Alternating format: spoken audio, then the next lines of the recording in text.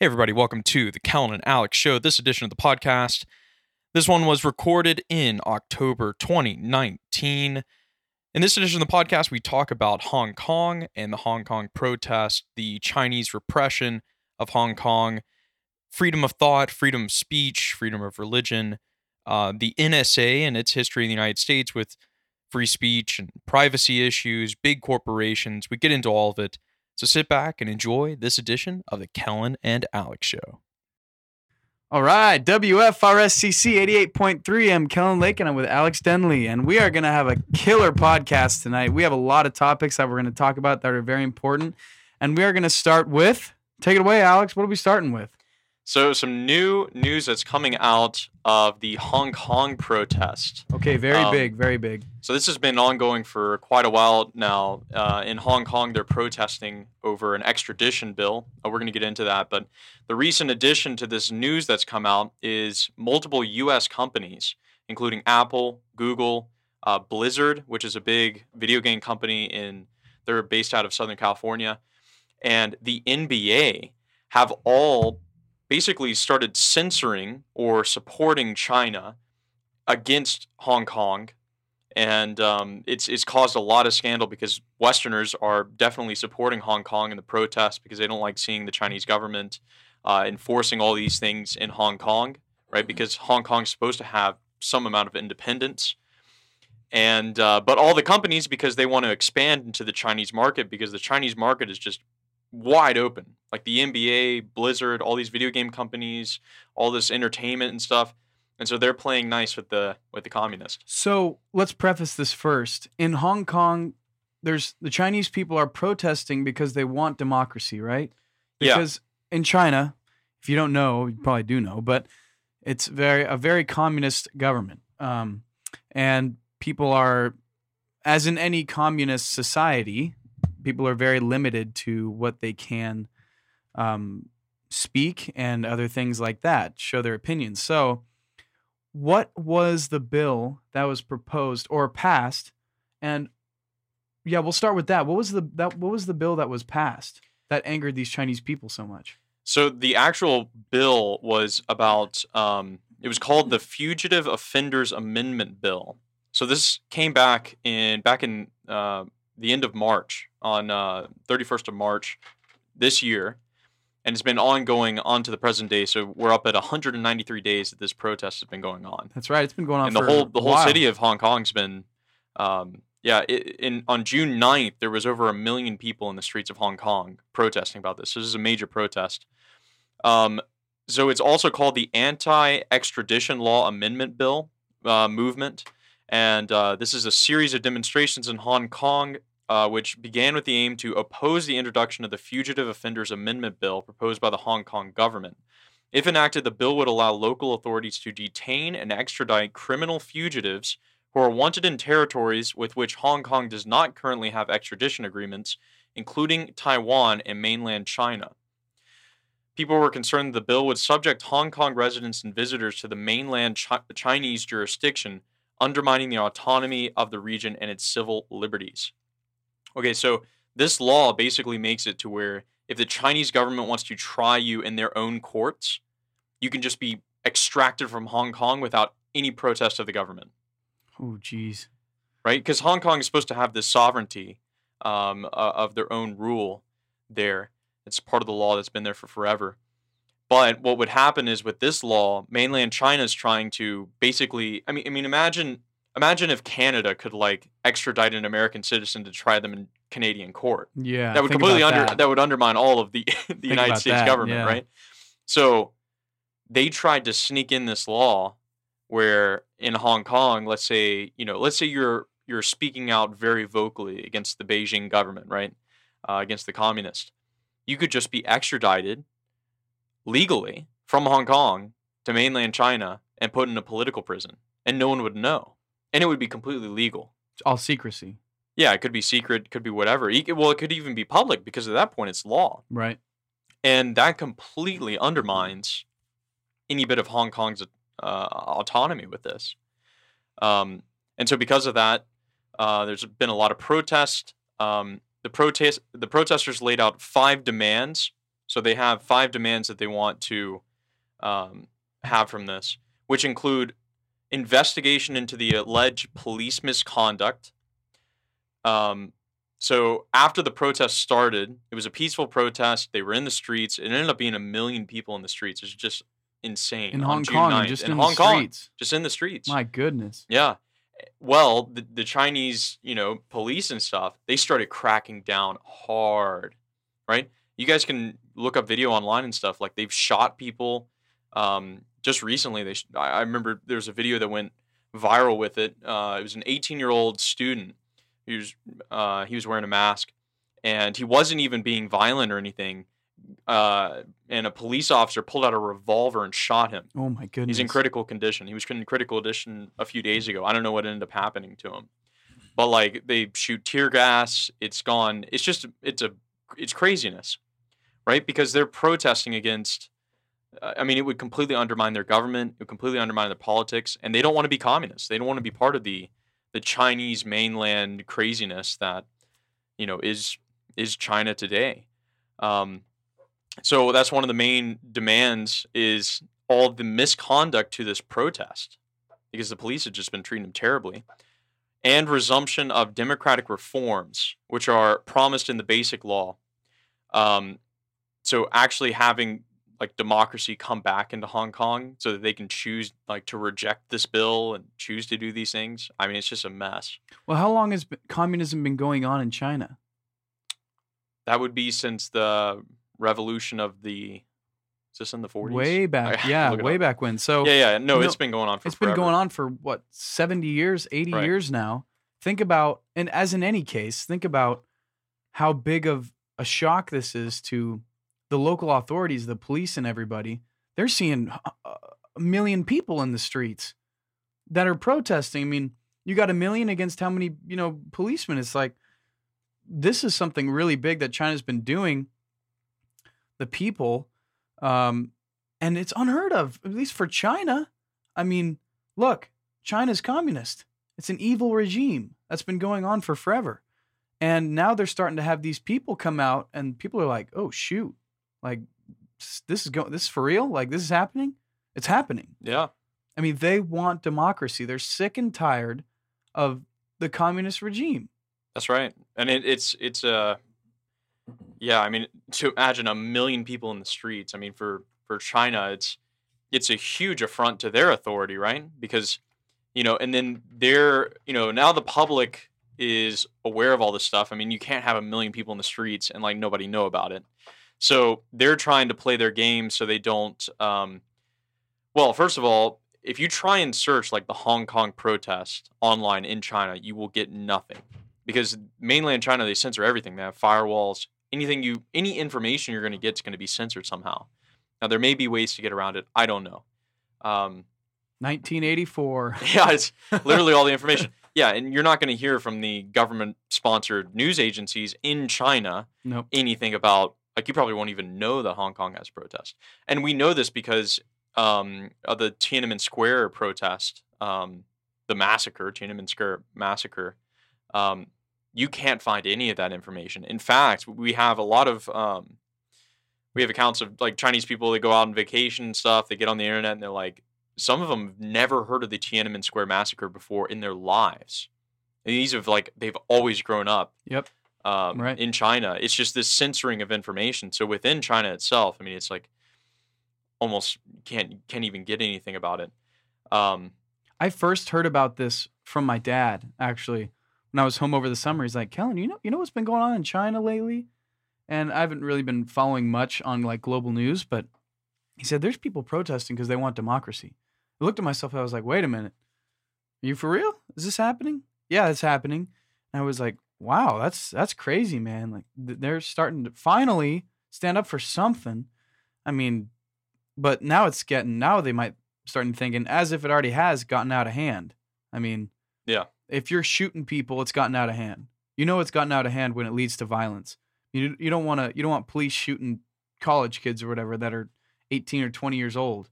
You don't want any of that anywhere, and it's getting real. So it is getting, well, they're cracking down. I mean, this is and they just came up on the 70th anniversary of the People's Republic of China. That actually happened over, was it a month People's ago or something? Republic of China. Yeah, yeah. In Don't you love the language? quotations with both my hands. Exactly. Big air quotations, Jeez. right? They just came up on the 70th anniversary of the communist China. Huge demonstrations. I mean, it's a big thorn in their side at this point to have this very publicly being done. Now, the twist to all of this and the more recent news that's coming out is a lot of companies that have a lot of high hopes for China, mainland China, because there's so much money to be made there, because they have a burgeoning middle class that's willing to spend money on stuff, right? So Nike's trying to get in there, Google's trying to get in there, Apple's trying to get in there, Pepsi's trying to get in there, all these American the companies. NBA's trying to get in there, all these video game companies, including Blizzard, is trying to get in there. Just recently, and this was a day ago, headline: U.S. game maker Activision and Blizzard ban pro Hong Kong player from a tournament. So they were having I think it was a Hearthstone tournament, which is a super popular game on Blizzard's the company that produces this game, right? There was a tournament in which they were going to be, competing on Hearthstone, and they banned one of the players and made him forfeit 10 grand in prize money and banned him from the game for a year after he voiced support for pro-democracy protest in Hong Kong. Ooh. So this is starting to come out. Blizzard's a U.S. company. I mean, they're based in, I think, in Santa Barbara or something. Yeah. Right? They had a tournament, and one of the players, supported the protest, and he was forced to give back his prize money and was banned from playing Hearthstone. I mean, it has been, and the internet has exploded over that. Exploded. I mean, for sure. I was looking on Reddit today that one guy put a picture of all of his games by Blizzard. It was in a campfire, and he says, "Former Marine, I stand with freedom." Ooh. And people are they are mad. Man. I mean, think about it. And you know what's even worse? Blizzard issued an apology to the Chinese government. Oh my goodness. I'm not making this up. They issued an apology to the Chinese government and said that won't happen again. Why? Because China's this huge market now, and because the Chinese economics is blended completely with their politics. So you start supporting Hong Kong, they're just going to say to you, "Oh, sorry, you can't sell your games here anymore." Right? It's one of those things. It's and I believe Apple censored. They took off the Taiwan flag as one of the emojis that they could use, and in mainland China and Hong Kong and in Taiwan, they completely banned that. Just, all this stupid stuff. Why? Because it's a method of control. Well, yeah. I mean, it has big dollars attached to it. Yeah. If you start making fun of China and you start supporting Hong Kong, just be prepared to lose $100 million or more from Chinese money that you would have had. Yep. Right? This is one of the, we talked a lot about globalism last time, and Trump's speech to the United Nations, where, he has this pro-nationalism movement, and that Trump's kind of this figurehead of a revived nationalism over globalism. We're seeing the effects of globalism here, right? Right. They have to kiss up to the Chinese government and not support freedom and democracy, which, any Western company should.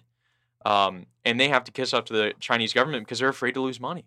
They're afraid of the bottom line, and they're not willing to just stand up and say, "I support Hong Kong." It's pretty simple. It was an extradition bill. It's completely undermining Hong Kong's independence and stuff. It's not a very confused issue. It's pretty cut and dry. If you're a Westerner and you value freedom and you value all the things we as democratic people value, you would support Hong Kong's efforts in this, right? It's going against their law. It's going against all this stuff. And to think that you would censor and kick a guy out of one of your video game tournaments because he specifically voiced support for Hong Kong, right? So, I mean, people are mad. I think it's going to hurt Blizzard's bottom line more that the American markets and the European markets are going to be look, I'll quit Overwatch. I'm going to throw away my edition of Overwatch and Hearthstone. It's going in the fire, because we're done buying your games because we don't want to support a company like that. Yeah. Boy, that's that's some touchy stuff. Yeah, it does seem that any, like we said, like Blizzard, that company, if they're gonna, if you're gonna involve yourself in stuff like that in China, just be prepared to have some real consequences, because this isn't a joke. Like when we're talking about protests and China, a country that's known for being communist, like stuff like that, you're gonna get some heavy backlash if you involve yourself in things, especially when it comes to China. I mean, economically, think about how many goods we make in China then ship it over to the US. Think about if some of our companies started getting involved in that, which they probably wouldn't, obviously, because they don't want to jeopardize any of that like economic relationship with China. Think about how bad that could be. I mean, economics terms wise, that would be disastrous, but it kind of comes back to this globalist view of just kissing up to people. I don't know. It's like principles versus bottom line. Yeah. Right? Is it the cash that you're going for? Is it going for principles or whatever? Right. Money and more companies, I believe Google like sold their, oh, yeah, that's right. Google and China are partnering up to enforce like more security on the internet for censoring their people, and Google is helping them with that. Oh my god! I'll look up the article, but corruption. Google's all in, right? They're willing to just let China have the day, sell right? Their because souls. I mean, they're beholden to the stockholders, and the CEO. You don't hire a CEO to just make you feel good and moral and stuff, which is the difficulty of corporations and CEOs beholden to stockholders. They're going to say, look, we can make a killing. We can make billions of dollars off of teaming up with the Chinese government, and it's going to look bad, so we need to like cover it up as best we can, but that's going to be better for us in the long run than being principled and not working with China now. Because what's the reply? Oh, well, if we don't do it, another company will. And then we're going to end up going out of business, right? So you see how money and this, you can make deals with the devil, right? And that's that's one of the main problems with this globalist idea is it's the money that speaks, and even if it's a deal with the devil, it's a better deal than being principled and broke. And so Google, Apple, right, Blizzard, as we're seeing here, they'll even they'll even censor people and ban players from doing that. Now, they're stuck between a rock and a hard place. You make the Chinese government mad, you're going to lose Chinese money. If you kiss up to them, you're going to make Westerners mad. Yep. And you're going to lose some of that U.S. and European money. But like, how principled are the U.S. and European people that they'd be like, I support Hong Kong enough not to buy or play Overwatch. Like it's a great game. It's a huge game. Or Hearthstone, or some Activision game or something like that. Like, is an individual American that principled? Yeah, I know. Well, that's why I was kind of wish money was never invented. We just go straight back to barter. I don't know. Like, I remember hearing St. Francis had this was just about the time, I think Florence was, during St. Francis' time, Florence was making their Florence florins, their gold currency thing. And currency was just kind of really getting going in Europe. St. Francis was totally against it. He was like, currency is going to be the end of us, because it's smart guy. It's the depersonalization of transactions, which today it's because before you'd have to bring your sheep to the merchant and like exchange for grain or something like that. But now you can just give them money and it's completely depersonalized. Like the money has it's based on faith. Like the money is, the only reason the money works is because we say it has value. There's no intrinsic value to this piece of paper. We just say it has value. It just keeps depersonalizing transactions. And so you don't really see the effects of what your money is spent on or like who it's given to or whatever else. But yeah, currency. Yeah, that's a whole part of it too. We're getting so depersonalized to the point that it's the money above everything in this globalist system. Yep, that's what it is. That's crazy, man. It's just the world is blowing up. Let's add to that the list of companies that are kissing up to China. So a Houston Rockets manager. I don't know. I don't remember the name of the manager of the Houston Rockets. Yeah, here we go. Here's the title on this NBC News. NBA fan event in China canceled amid fallout over Hong Kong tweet. An NBA fan event scheduled in Shanghai on Wednesday was canceled, so this is yesterday, by Chinese sporting officials in the latest sign of China's fury over the Houston Rockets general manager's tweet in support of Hong Kong's anti-government protesters. And basically in his tweet, he just like tweeted a picture that says, support freedom, support Hong Kong, right? And he's tweeted this little picture. And right now the NBA is doing like tours in China, actually. And so this manager put this out. And not Hong Kong. China is like a huge market for the NBA now. Dude, tons Yao and tons Ming. of people. Remember Yao Ming for the Rockets? Exactly. For the Rockets. And for the Rockets, yeah. Jeez, Yeah, he was like 7'6" or something. He was a good player. Yeah, and he was one of the main people to like, revolutionize it. Yeah. Yeah, basketball in China got like huge. Because a lot of it of was because him. of Yao Yeah. Ming, yeah. And so They value that basketball, sport. I think even recently, basketball is the most popular sport in China at this point. I believe it is. More and more people are watching NBA. They're following it. Like they're doing tours out there. The commissioner, Adam Silva, he's trying to, that's Chinese money again. There's that cash. It's just sitting there. It's just waiting for somebody there, And basically everybody's been, first of all, the Houston Rockets manager had to take back the tweet. So he deleted the tweet. That's even more embarrassing. Yeah, I mean, it's super embarrassing. And he issued like a 3-part statement regarding like, why it was a bad idea to release a tweet. Yeah. This is why I'm retracting my statement for kissing up to them. I'm so sorry, media. Yeah, exactly. He's like, I'm not willing to lose my job. Yeah. He got phone calls from the owners. You know what I mean? Oh my goodness. And Beijing was, I mean, imagine that. Imagine, that the Chinese government would want you censored because you sent a tweet in support of Hong Kong and you're an NBA manager from the United States. Jeez. And you're willing to retract your statement to appease your owners who are trying to appease the Chinese government. Why do you even involve yourself in that? You live 10,000 miles away or whatever, 15,000 miles away from them. It's like, just leave them alone. I don't know. Don't involve yourself with that stuff. You know what? I'm really interested. I want to know what Trump has to say about all this stuff. Because I haven't really been following what he has been, what his thought on this. Obviously, he's probably I'm sure he's very concerned, not only economically, but for the people of China. I think for the citizens and how they're just being suppressed here. Well, they're having the trade standoff thing. Trump raised the tariffs on Chinese goods from 20% to 25% on imports. Yeah, which was a huge move. 5% is millions and millions of dollars. Yeah, well, billions of dollars rather.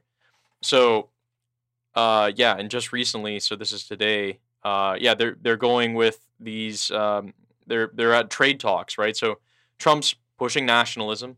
He's pushing for more tariffs on Chinese trade with the United States, right? Because we have to protect American companies because they have people in sweatshops and whatever else, right? Goodness. Super bad working conditions. They pay them ridiculously low so they can undercut all the prices, right?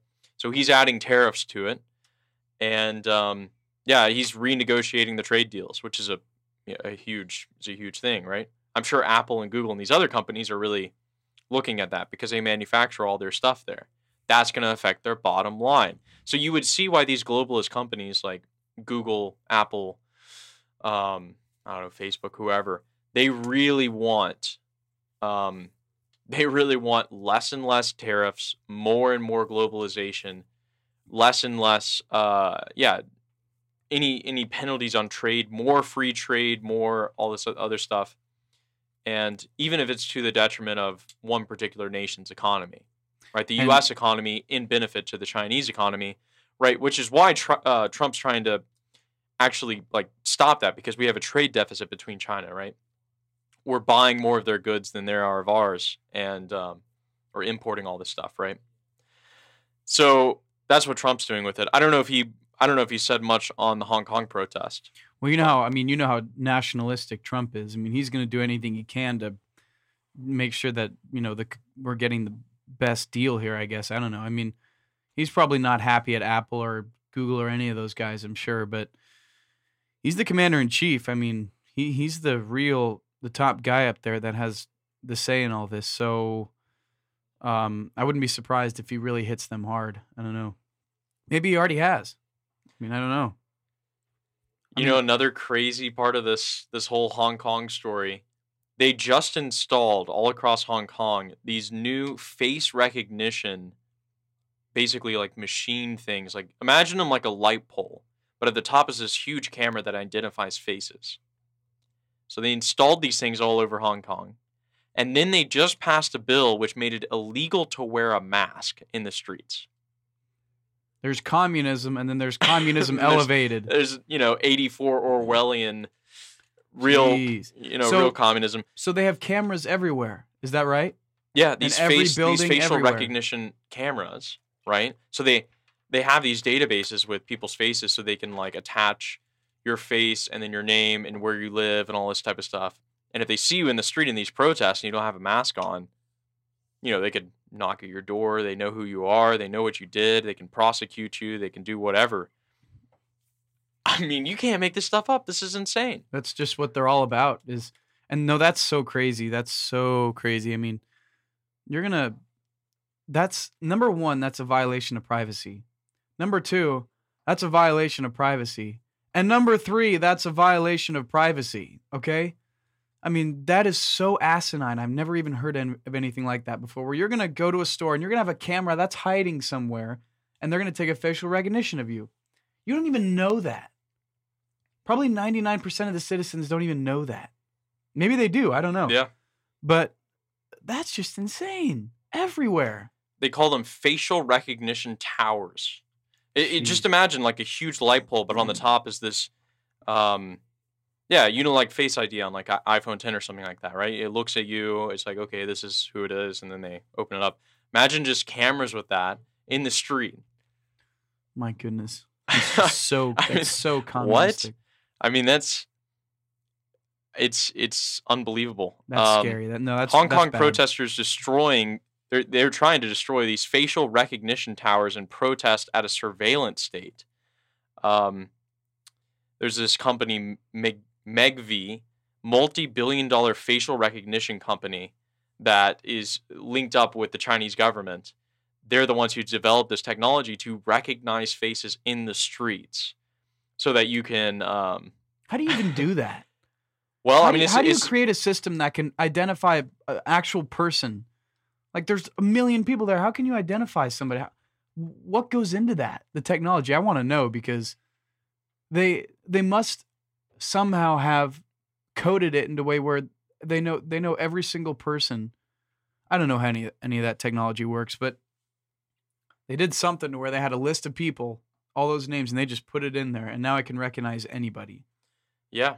No, it's crazy. I have no idea how that works. Yeah. But I mean, it's cutting edge technology at this point, right? Because Apple released their Face ID stuff with the iPhone 10, and that was mass to the market. But I'm sure this company's been working closely with the Chinese government to implement this type of stuff. I mean, we could see those things implemented in every major city in China in the next 10 years or something like that, right? So anybody who's in the city who's not wearing a mask, you could literally see their face and know their name and where they're from and everything about them. This is the other part of this whole facial recognition thing that we don't realize is the huge concern over personal data and privacy. Oh boy. So this is something that's, Edward gone Snowden. off and on. Yeah, exactly. With the NSA. That was the huge reveal. What was that a while back ago, right? With Eric Snowden. I remember reading that book. That was crazy. And we're giving all of this data all the time to these massive corporations who, as we're seeing here from the NBA to Blizzard to Google, are linked up with these Communist Party because they care more about money than they do about principles. Okay, let's continue. Google knows a ridiculously immense amount of information about each individual person who uses their platform because they have all of your search history. They have, let's say if you put your picture on your profile, or you store your photos on Google Photos, or you send emails on Gmail, or you keep your documents on Google Drive, they have access to all that stuff if they want it, if they really need it. Time to switch to Firefox. They know what your home address. Yeah, they know what your home address is. They know where you live. They know what you like. They know your preferences. Like besides, they know your location. Yeah, no. Well, Apple knows your location. Right? Yeah, a famous quote from my dad. He said, "Look, I'm not a criminal, so." Well, but still, it's that's a big violation of privacy. But right now we're not considered. Right now we're not considered criminals, but they know everything about you. A lot about you. They store all of this information in databases, right, in these huge servers, because they just collect all of this data. Now, these corporations are semi above the law, actually mostly above the law, because they operate in multiple countries, right? And so we try and do some legislation here in the U.S., but they'll somehow get around it, or they'll move to another country and they only operate in some ways. So that data stays with them, right? Unless the U.S. government goes through like a huge confiscation of all that stuff. And then even then they would probably be able to dump it somewhere else. Okay, these corporations know so much about you. Google is literally developing a censorship machine with the Chinese government, right? And now these facial recognition towers are going up. Like, it's not getting blowing better. out of It is proportion. not getting better at all. Goodness. It is just getting way worse. Substantially grown to be terrible. Yeah, and think about the partnership with Google and China. That should be that is scarier than any political prospect. That's like treason. Well, corporations are now ultranational. They're supranational. They're above all nations, and so these guys make their own rules. And in fact, because they have the money, they make the rules, right? Because they can buy and sell politicians. This is this problem of globalism we've been going back to, right? Goodness. They can buy and sell politicians as they like. They can work or not work with the Chinese government if they want to. They can help them implement facial recognition software. Imagine teaming up the facial recognition software with the database knowledge of Google. That's a match made in hell. It's just imagine that not only do they have all the facial recognition stuff, but they are attached to all of the data that all of us are living on online. Oh, goodness. All of that data is matched up with the facial stuff. They can do whatever they want. They have literally control of everything. At least in your, unless you, end up on the side of a mountain somewhere, if you're going to live in society at this point in the Chinese mainland, And so when if I ever decide to show up in Beijing, right, and these facial recognition towers go bing bing boing, there is Alex Dinley, and here's all of he's an American, and here's all the stuff that we know about him, and here he is walking around. And look, I don't know, maybe I'm blowing this out of proportion. No, you're not. You're not blowing this out of proportion. It at least should give us pause, just like it gave a lot of people pause when Snowden came out with the NSA has been spying on people for forever, and we didn't know about it. If the United States government is doing NSA stuff, what do you think China's doing? Yeah, I know. Oh my goodness. Right. We're pretty crazy with that stuff. The NSA stuff got revealed, and people were like, "Oh my gosh, I can't believe the government really knows that much about me." I don't think we consider this enough. How much of our lives and how much of our everything is just online, is accessible. And we don't think about it. We think about it in the positive way. Like anyone can publish something on YouTube. Right. Or anyone can instantly send out a tweet. Or it's all this positive stuff. You don't realize as much positive stuff, there's probably like 20x times more potential for harmful stuff that could happen in the future. And you say, well, people wouldn't stand up for that or whatever else. We just, some people may be a part of that small amount of people who feel the brunt of it while the rest of the people just stand by. That's literally China.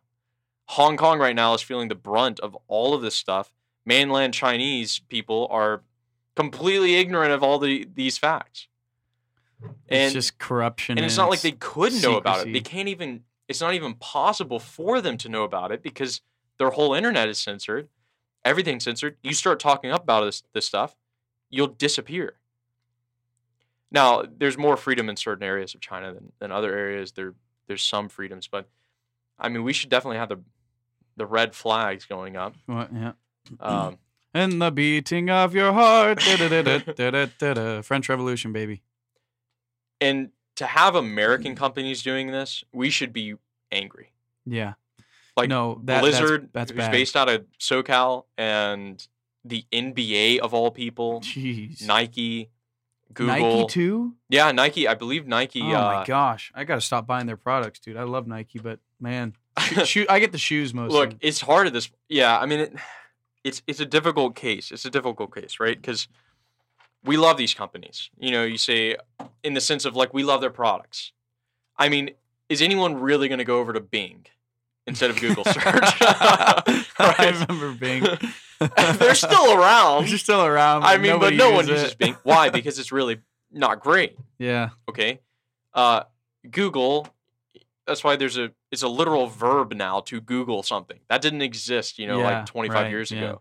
Google it. So, are you going to, in protest of Google making this deal with China to censor its own citizens, are you willing to go far enough to where you're going to start using Bing or like DuckDuckGo or something like that, some random search engine? Are you willing to do that? Are you willing to give up Gmail and Google Drive and Google Photos and YouTube and not use a Google phone to express your dissatisfaction with their Chinese? Nobody's gonna do that. Yeah, I mean, I feel like no people one won't really. because people love their electronics. I mean, or are you going to, not watch the NBA Finals? Can't do that or are you not going to buy your LeBron, your Black Mamba Nikes or something like that, right? In protest of the NBA, it's just so difficult because we rely on these products so much. These companies realize their competition. It's not like we have more competition. It's like we have the marketplace is definitely tough, but it's fewer and fewer, huger and huger companies. Like they're just enormous and massive. They provide so many services we just can't do without.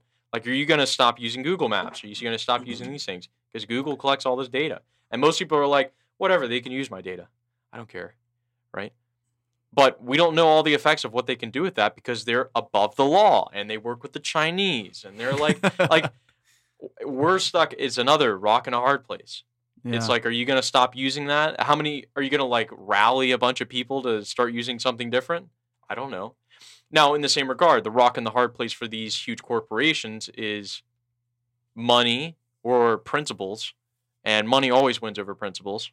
At least in our day. Fact. So they're going to they're going to make deals with the devil to get ahead above other companies because they're beholden to who? Stockholders, which are run by us who get the products, right? It's just, we're in a weird system, and it's what we got, but we got to be aware of it for these companies and call them out as best we can. Does it look like a ban on doing Google? I don't know. It won't be for me. Man, how can you even do that? No, right. I mean, like, how can...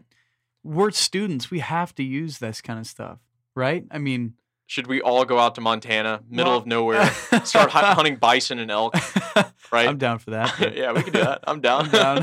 Just be us growing beards, making moonshine out in Montana. I don't use Google. Dude, that's your total, like, dream, right? Maybe I shouldn't say that over podcast. No. Yeah, the dream. Just talk philosophy, and maybe we could do our podcast from there, from the great mountains of Montana. Dude, I'm gonna do a little ad for Montana. Definitely go up there. That place is amazing. I gotta go back to Glacier. I haven't been there in 10 years. I gotta go back. Oh, you did go to Glacier? I've been there. I went there 10 years ago. Wow. I remember it pretty well, but dude, I missed it so much. I'm gonna take a drive there. It's unbelievable. Montana is just something. I want to go hunting up there eventually. Oh, same. I mean, that's the alternative. You're just gonna have to shrink away from society. Jeez. Yeah, people should go out and read 1984. I mean, it's a literal description of what China's pushing. It's a good foreshadowing. That's what it is. I mean, right. This is, this is like the whole Jason Bourne series.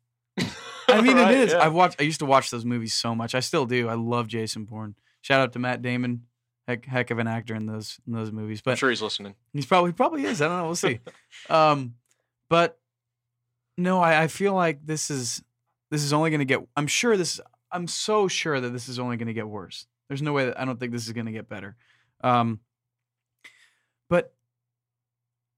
it's been blown out of proportion so bad. Like now we have all these American companies joining in. This is bad. Like I don't think it's a fair statement to say that this makes Trump look bad, because I don't think that's true.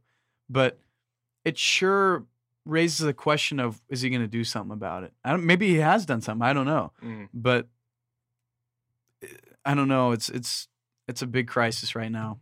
I feel bad for the people of China for what they're trying to do and to protest. I don't know if it's exactly been peaceful protests. Has it? It has been, right? Most of them. I mean, in Hong Kong, it's gone both sides. Both sides. I mean, there's been a lot of peaceful protests, but the police are being brutal, and so people will be brutal back, right? And we've seen people getting hurt, and that guy got shot. I mean, a literal guy got shot in the protest. There's been multiple people shot. They're shooting tear gas. Yeah, it's been violent in some parts. I mean, it's been going on for, since March. Jeez. So, and there's been more than 1 million people protesting. You're gonna have some people be violent in that. There's no way you have a million plus people and no one turns violent out of it. And it's really tough. Yeah. I know, it's crazy. And you can't just be like, well, all protests are bad, and so Hong Kong guys should go away. It's like, look, imagine if the U.S. tried to pull some crap like that. Like, I'd be in the streets. I wouldn't be going to work and stuff. No. I mean, it would have to be something serious, obviously. But if your whole city stops, if Hong Kong is literally just stopped and said, we got to go to the streets, otherwise this is our whole life is in our whole jeopardy. Livelihood is in jeopardy. Everything's in jeopardy. Yeah. Everybody would. There'd be nobody going to work. There'd be no business because people, and I don't think that'll ever happen in the U.S. But look what happens when you have a certain government set up a certain way. It's bound to happen, like communism. I mean, look, maybe that's not fair to say. Never happened in the U.S. though. I don't think so. We've had some surprises. We have had surprises. Okay, how about the Vietnam War, right? Okay, fair. In which the government knew that we were losing and that we weren't going to win, and the Pentagon Papers come out, right? And we hear Lyndon B. Johnson and all these other, the presidents and stuff saying, we knew we weren't going to win in Vietnam. We knew it was going down and bad, and we chose to lie to the American people to stay in the war for extra years to fight communism and stuff, right? That's the government. Yeah. And we're like, out of comparatively to the Chi-Coms, we're, much more open or whatever else. But right, because we have leaders that get replaced within 4 to 8 years, at least for presidents and for senators and other stuff. Like that's the swamp that is DC, right? And then with the NSA stuff, with the Patriot Act, right, that came through, right. And then all that got revealed. It's like, oh yeah, the government knows all this data about you and has been spying on you without you saying, yeah, go ahead and spy on me. They were just doing it, and they had these huge like bases where you just have thousands of people searching through Americans' data. Online data, phone calls, all sorts of stuff.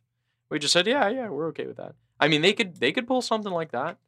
It's not like we're. It's not sitting, impossible. It's not impossible. I don't think it would happen, but it's not like we're sitting in some like, moral high ground that can never be broken. Right, right, fair. They're up there with an American flag and like an eagle soaring overhead, right? And there's like gold and glory and all this stuff, right? I mean, we've had situations that are like that over the years. Propaganda machine. It's that money and principles thing. It's like money rules the world. And when we abandon American principles to, let's say, get individual gain or corporation gain or something like that, that's when you see American manufacturing and American businesses and American people are suffering from that, because now all that money's going to China and all those corporations are. That's the reason why Trump got elected by what they call middle America, is because we were selling out a lot of American jobs to other countries in favor of short-term profits, but not for American profits. Globalism. It's especially bad in our day, right?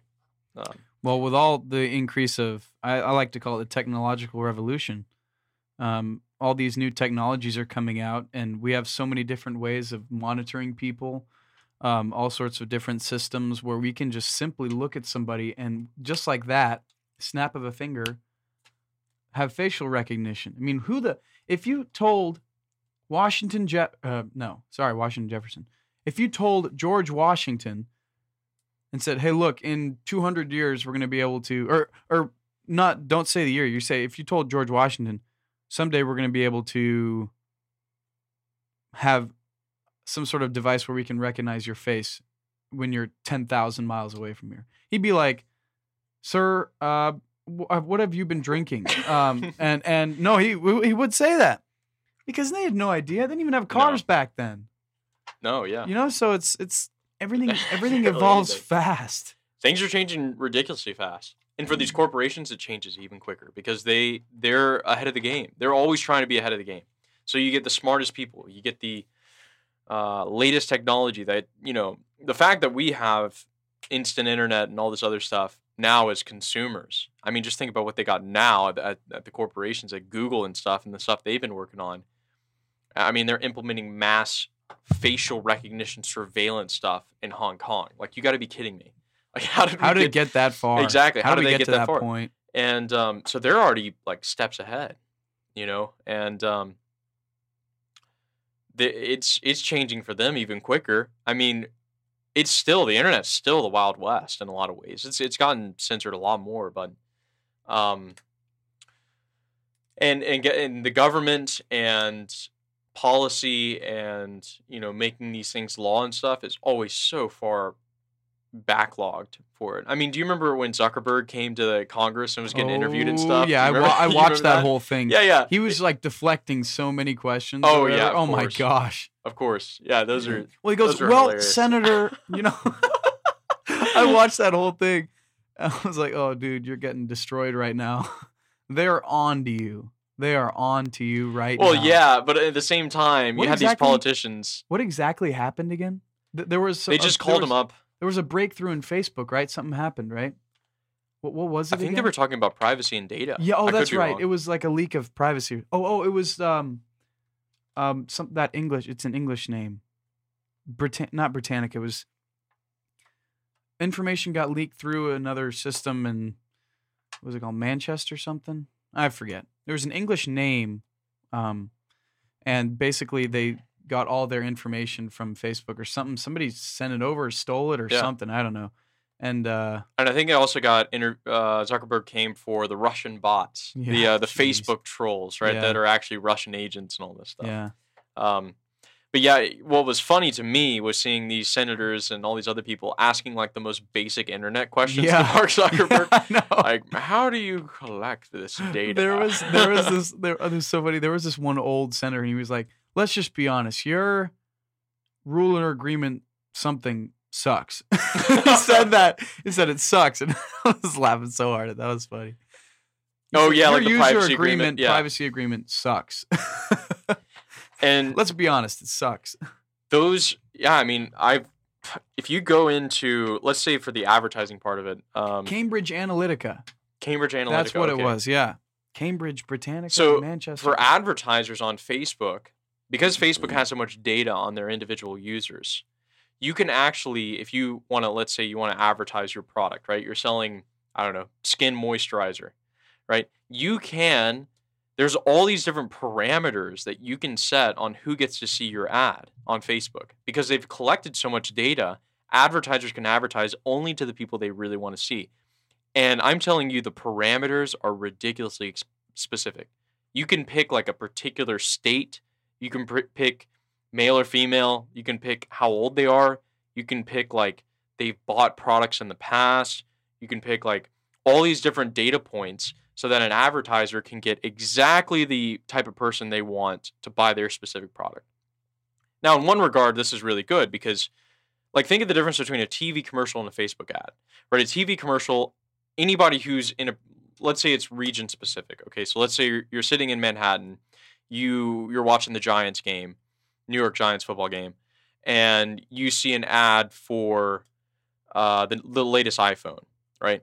Maybe iPhone has just decided they're going to advertise for just that region. Well, that's all they can do is advertise for a region because anyone who turns on a TV will get that ad. Now, think about it this way.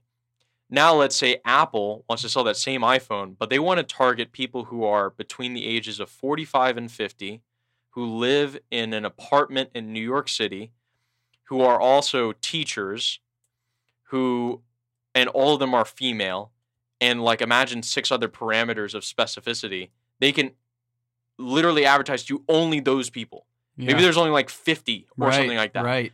But you can set all those different types of parameters, and so you're browsing Facebook, right? And on the side, those ads that pop up or wherever else, those are specifically targeted for you.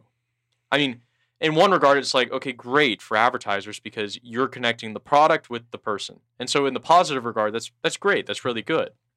And in fact, Facebook ads are some of the highest turnover rates of any platform you can advertise on. Sometimes even better than Google ad, like if you create a Google AdWords account, right? And so Facebook, because they're so specialized, they know so much data, they can meet advertisers to the person who wants to buy their product. It's great.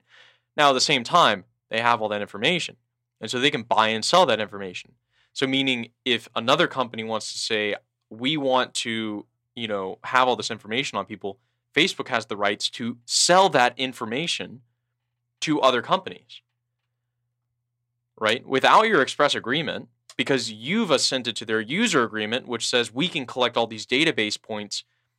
And they say, okay, well, if I create the platform in which you give me all the data, then you're agreeing to my fair use of that data. Yep. So you're agreeing that your information will be there because you're putting your silly face on Facebook. Stay away from Facebook. That's what I'm saying. But you're putting all of your life and everything on there. They can do whatever they want with that data. Now, they team up with China. Right? You see how this all keeps going, right? And continuous downward spiral. Well, they just know more and more about you. And you could say, okay, well, look, we're exaggerating. This is kind of like conspiracy stuff. This will never happen. In the sense of they have the data. That's not disputable. But you could say, they're not going to sell that to the Chinese government. That's not going to have repercussions in my actual life. I'm not a criminal. But we should be aware that's now out there. That's a more powerful tool than you can imagine. The fact that the government could know your exact location at any point in time. My goodness. We're carrying around literal location devices that at any moment Apple could tap into and say, oh, Kellen Lake, he's sitting in Franciscan University in this particular place. And let's say if we did have a tyrannical government or something like that, and they were looking for Mr. Kellen Lake, they could converge upon that point, with the police instantly.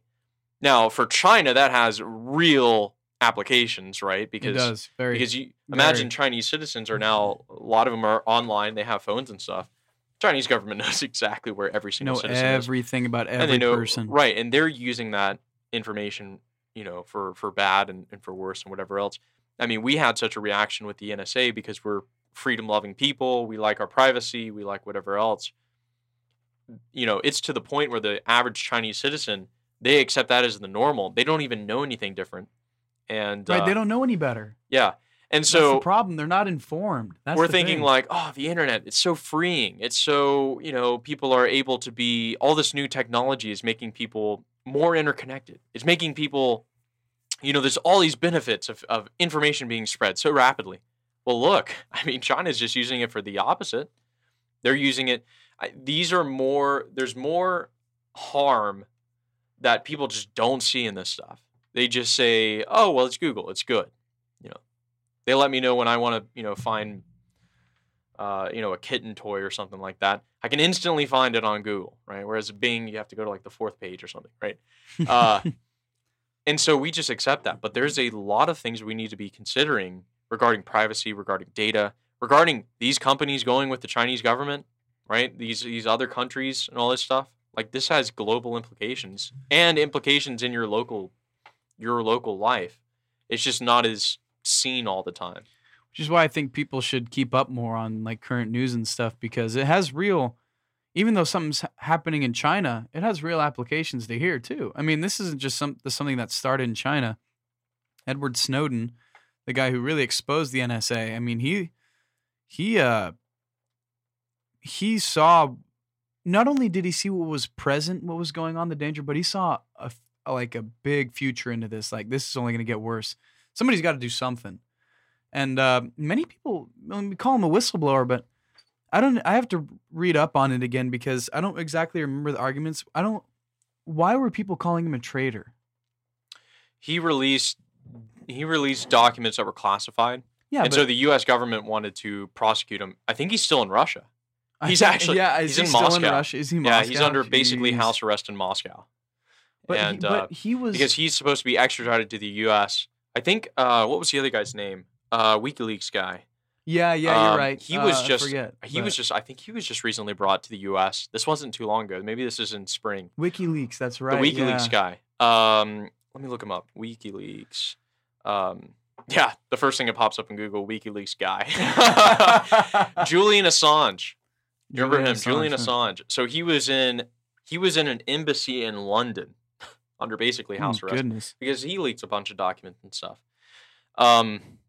Right, because the government doesn't want these classified documents leaked because, I mean, it's against the law, but they're basically ratting out all this secretive stuff that the government's doing about your data and privacy and you know, the NSA, the National, what is it?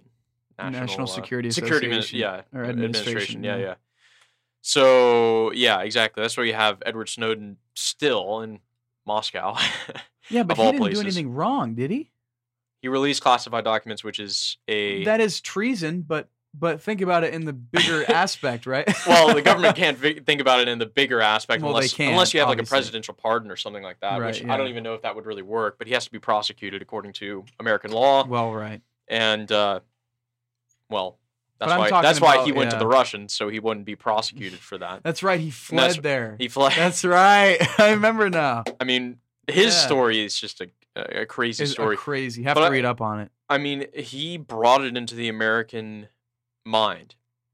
He left a legacy there that did not get taken away, and it couldn't possibly. It's impossible for his impact to be taken away because people are like, "Oh, now I see what's going on." Right. You know. Yeah, I think he's still in. I'm pretty sure he's still in there. Yeah, he's still in Moscow. Goodness gracious, he's 36 years old. He's from North Carolina. He's only 36. How old was he when he did this? Like 18 or something? He You sure he left in 2013. 2013's the year when he was that recent? Yeah. Edward Snowden, born in '83, is an American whistleblower who copied and leaked highly classified information from the NSA in 2013 when he was a CIA employee and subcontractor. Right. His disclosures revealed numerous global surveillance programs run by the NSA and Five Eyes Intelligence Alliance with the cooperation of telecommunications companies and European governments, and prompted a cultural discussion about national security and individual privacy. And he flew to Hong Kong originally and met with a bunch of journalists, with 3 journalists who published all of his material. And he also published it in The Guardian and The Washington Post. And then he flew to Moscow because on Snowden's 30th birthday, June 21st, 2013, the U.S. Department of Justice unsealed charges against Snowden of 2 counts of violating the Espionage Act of 1917, releasing classified documents of the NSA, and theft of government property, following which the Department of State revoked his passport. 2 days later, he flew to Moscow and has been there since. That's crazy. Russia later granted Snowden the right of asylum with an initial visa for residence for 1 year and repeated extensions, and have permitted him to stay at least until 2020. As of 2017, he is married and living in Moscow. I mean, what a crazy story. Jeez, what a crazy story. Now, yeah, I mean, and think about what a major move that was. Because in 2013, we had no idea, and then all of a sudden he flies to Hong Kong, dumps all of these documents, and the whole country's talking about the government is literally spying on us and knows everything about us. Every single text, every internet search, Yeah. everything. If I send a text to my buddies, they know exactly what I said. They see it. Your FBI agent's watching. No, I don't. I don't really know if. I don't know. I could be off on this, but I don't really know if they pay that close attention. If it's, you kind of get what I'm saying. If it's not like that important, like you're just talking to your friends, like I don't really think they care that as much. Maybe they do. I don't think they do. But if it's big stuff like big topics or like planning stuff, I don't know. If you have bad intentions, I don't know. Then they'll start paying attention. But I don't think they care as much if it's just minor stuff. Maybe they still look at it. I don't know. I don't even know how you do that. You have like 10 million employees that just look at all your stuff. I mean, how does that even work? Yeah, they just have huge, like, just imagine like huge offices Yeah. filled with people going through stuff. I mean, obviously they have software that's like filtering through all this data to like find certain points and all this stuff, but like they're collecting all that data. I mean, all of your text and phone calls, and it's right. What they're doing with it, it's hard when you say it in the general sense, like, oh well, they're collecting data. Well, I'm just I'm sending a text like, oh, I'm going to get eggs at the grocery store or something like that, right? But the fact that they're collecting the data is the difficulty, right? It's like they're collecting it. Now, in any bit of data, let's say somebody dropped on my desk piles of information about 100 random people I have no idea about.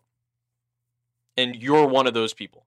And now it's sitting on my desk. Now I can do whatever I want with that information. Whatever's within my power to do with that information. The fact that I have the information, I don't have a right to that information. We didn't give the government a right to like look at all this stuff. Now the Patriot Act did, which we can get into the Patriot Act. But if you unwillingly all this data was given unwillingly and it just shows up on a random person's desk and it's about your life and stuff, they don't have a right to that information. They didn't buy the information. You didn't give them that information unwillingly. We don't want our government doing that. It's a problem. It's a literal problem. Now, maybe I use that information, sift through it, and I'm part of the government, I'm part of the NSA, and I find one of those people has like, I don't know, Islamic extremist tendencies, and I contact the FBI and say, take a closer look at this person, and they start following him or something like that, right? Is that worth the other 99 having their personal data without their knowledge being at the disposal of the United States government? Is that worth it? So the Patriot Act said, yes, that's worth it. But they didn't really tell the American people that. That's what the Snowden leak really revealed, right? But it's difficult because the average individual person's not sitting around like, yeah, I'm not a criminal. Why do I have to care about, whether all my data is at the hands of someone like Eric Snowden sitting in an office in California somewhere, in Nevada, right? Like, oh, what does it matter that they're collecting all my data? People just don't get the real dangers of it. I don't think people don't care. That's the thing. It's like, oh, you can do whatever you want. I'm not a criminal. I mean, that's not really a good argument in the essence of it, but, Yeah,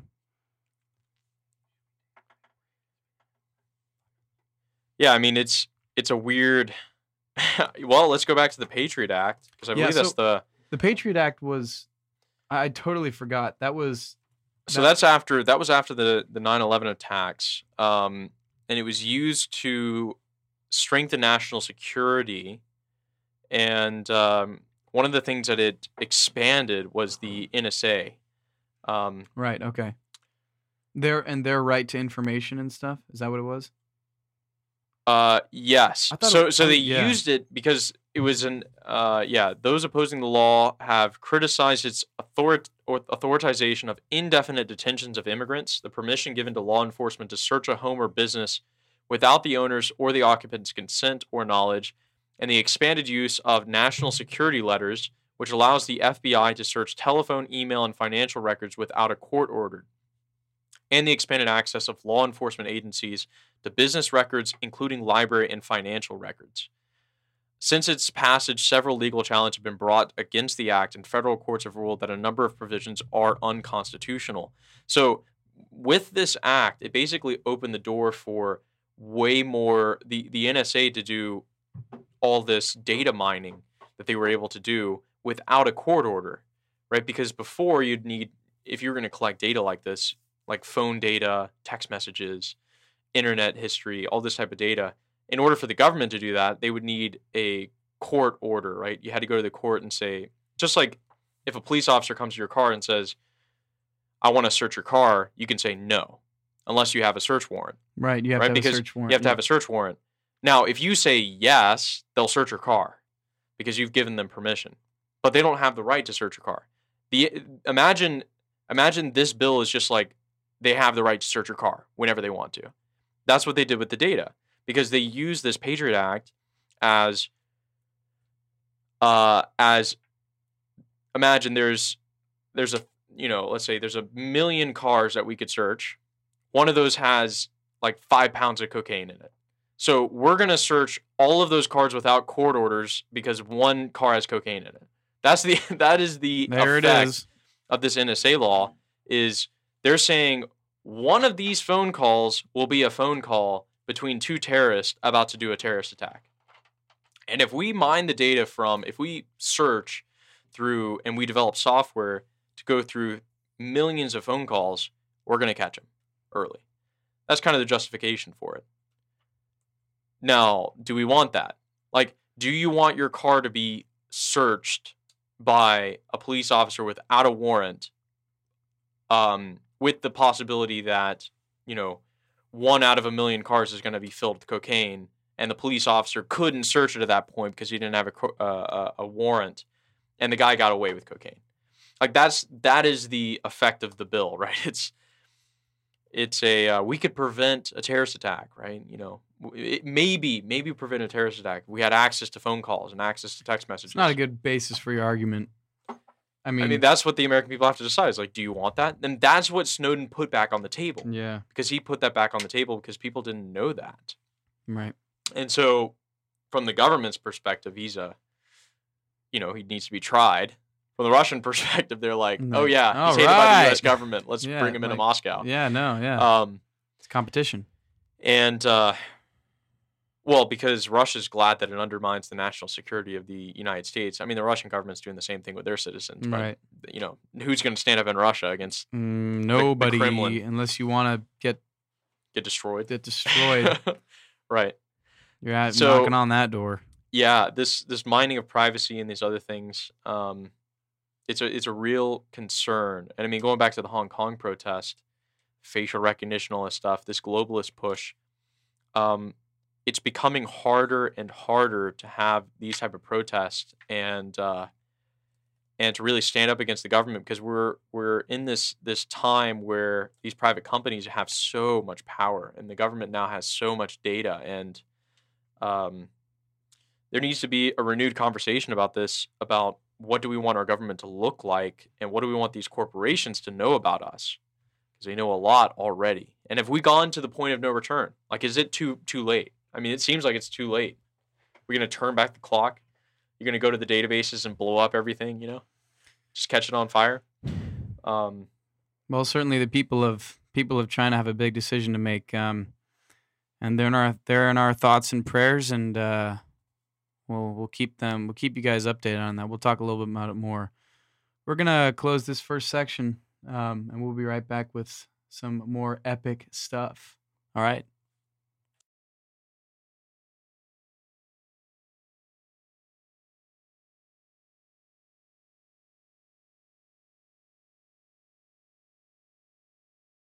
When exactly was the meeting? Still ongoing. So ongoing. It'll be going until the 27th of October. And they're in big discussion right now, and it's been a lot of cardinals have called out the Vatican, I think the Pope in particular, right?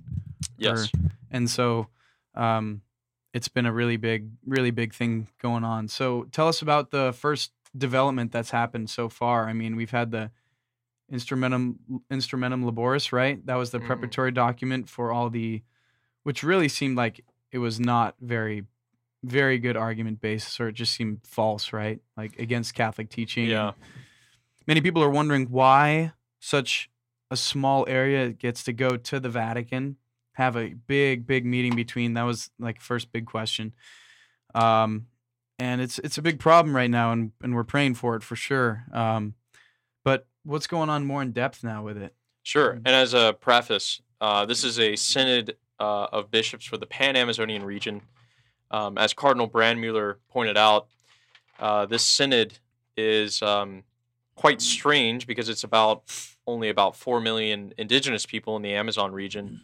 But there's this huge synod that's going on right now in the Vatican over the course of, it got started, I believe, on Monday of this week, and it's going to be going till the end of October. And they're meeting and this is from the Instrumentum Laboris, to identify new paths for the evangelization of God's people in that region, specifically the indigenous peoples who are, quote, often forgotten and without the prospect of a serene future. So, before the synod, first of all, there was much talk about why you would call a synod for the Amazon region. Why does it necessitate some real different synodality? It seems as though there's ulterior motives being pushed within using this framework of a synod to push other bigger church positions. There was a working document that was made for the synod, so they make a preparatory document, and then they end up making a real document during the synod. And it's the Instrumentum Laboris, the working document, and that document has been slammed by a lot of Catholic commentators as being, first of all, it barely mentions Jesus in it. It has a extended section on ecological conversion, and it praises the indigenous peoples of the Amazon as having this unity with the environment and with Mother Nature, and it praises the indigenous people and their unity with God, and it has all these very strange things that speak of paganism, really, and doesn't really mention Christ too often, and gets a lot into ecological concerns rather than how do we convert the people. And as Cardinal Brandmuller points out, it's getting into issues that bishops really shouldn't be getting into, dealing with ecological stuff and dealing with it's like a whole separate branch, though. They don't talk about that. Doesn't make sense to bring that. I mean, you don't talk about ecological stuff when, you're bringing this to the Vatican, right? So why? It does raise a lot of questions. It's kind of suspicious to me more than anything. Seems earthly, right?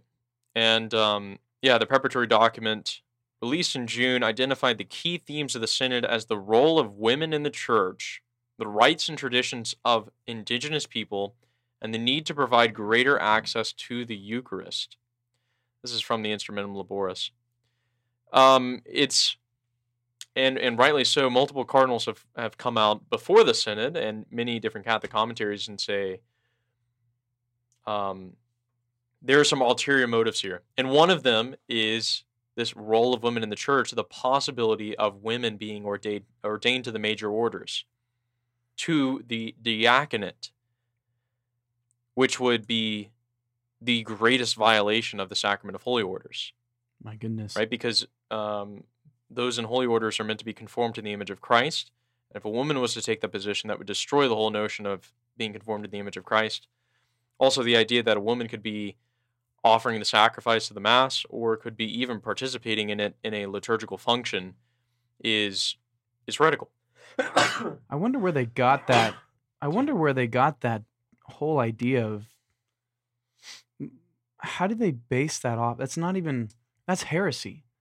Literally is. Yeah, so women deacons. How did they even, I don't know. I have more questions than answers on this, but. And the other thing they want to push, along with women deacons, and when I'm saying they, I'm meaning the more liberal bishops and non-governmental organizations, NGOs. There's been a number of NGOs that are working in that region that want to see the church kind of conform to where the secular world is going with this stuff. So becoming like, oh, well, women can be in high positions of power too, right? And the Anglican Church has already done that. All right, you can have women pastors in the Anglican ecclesial communion. Mm-hmm.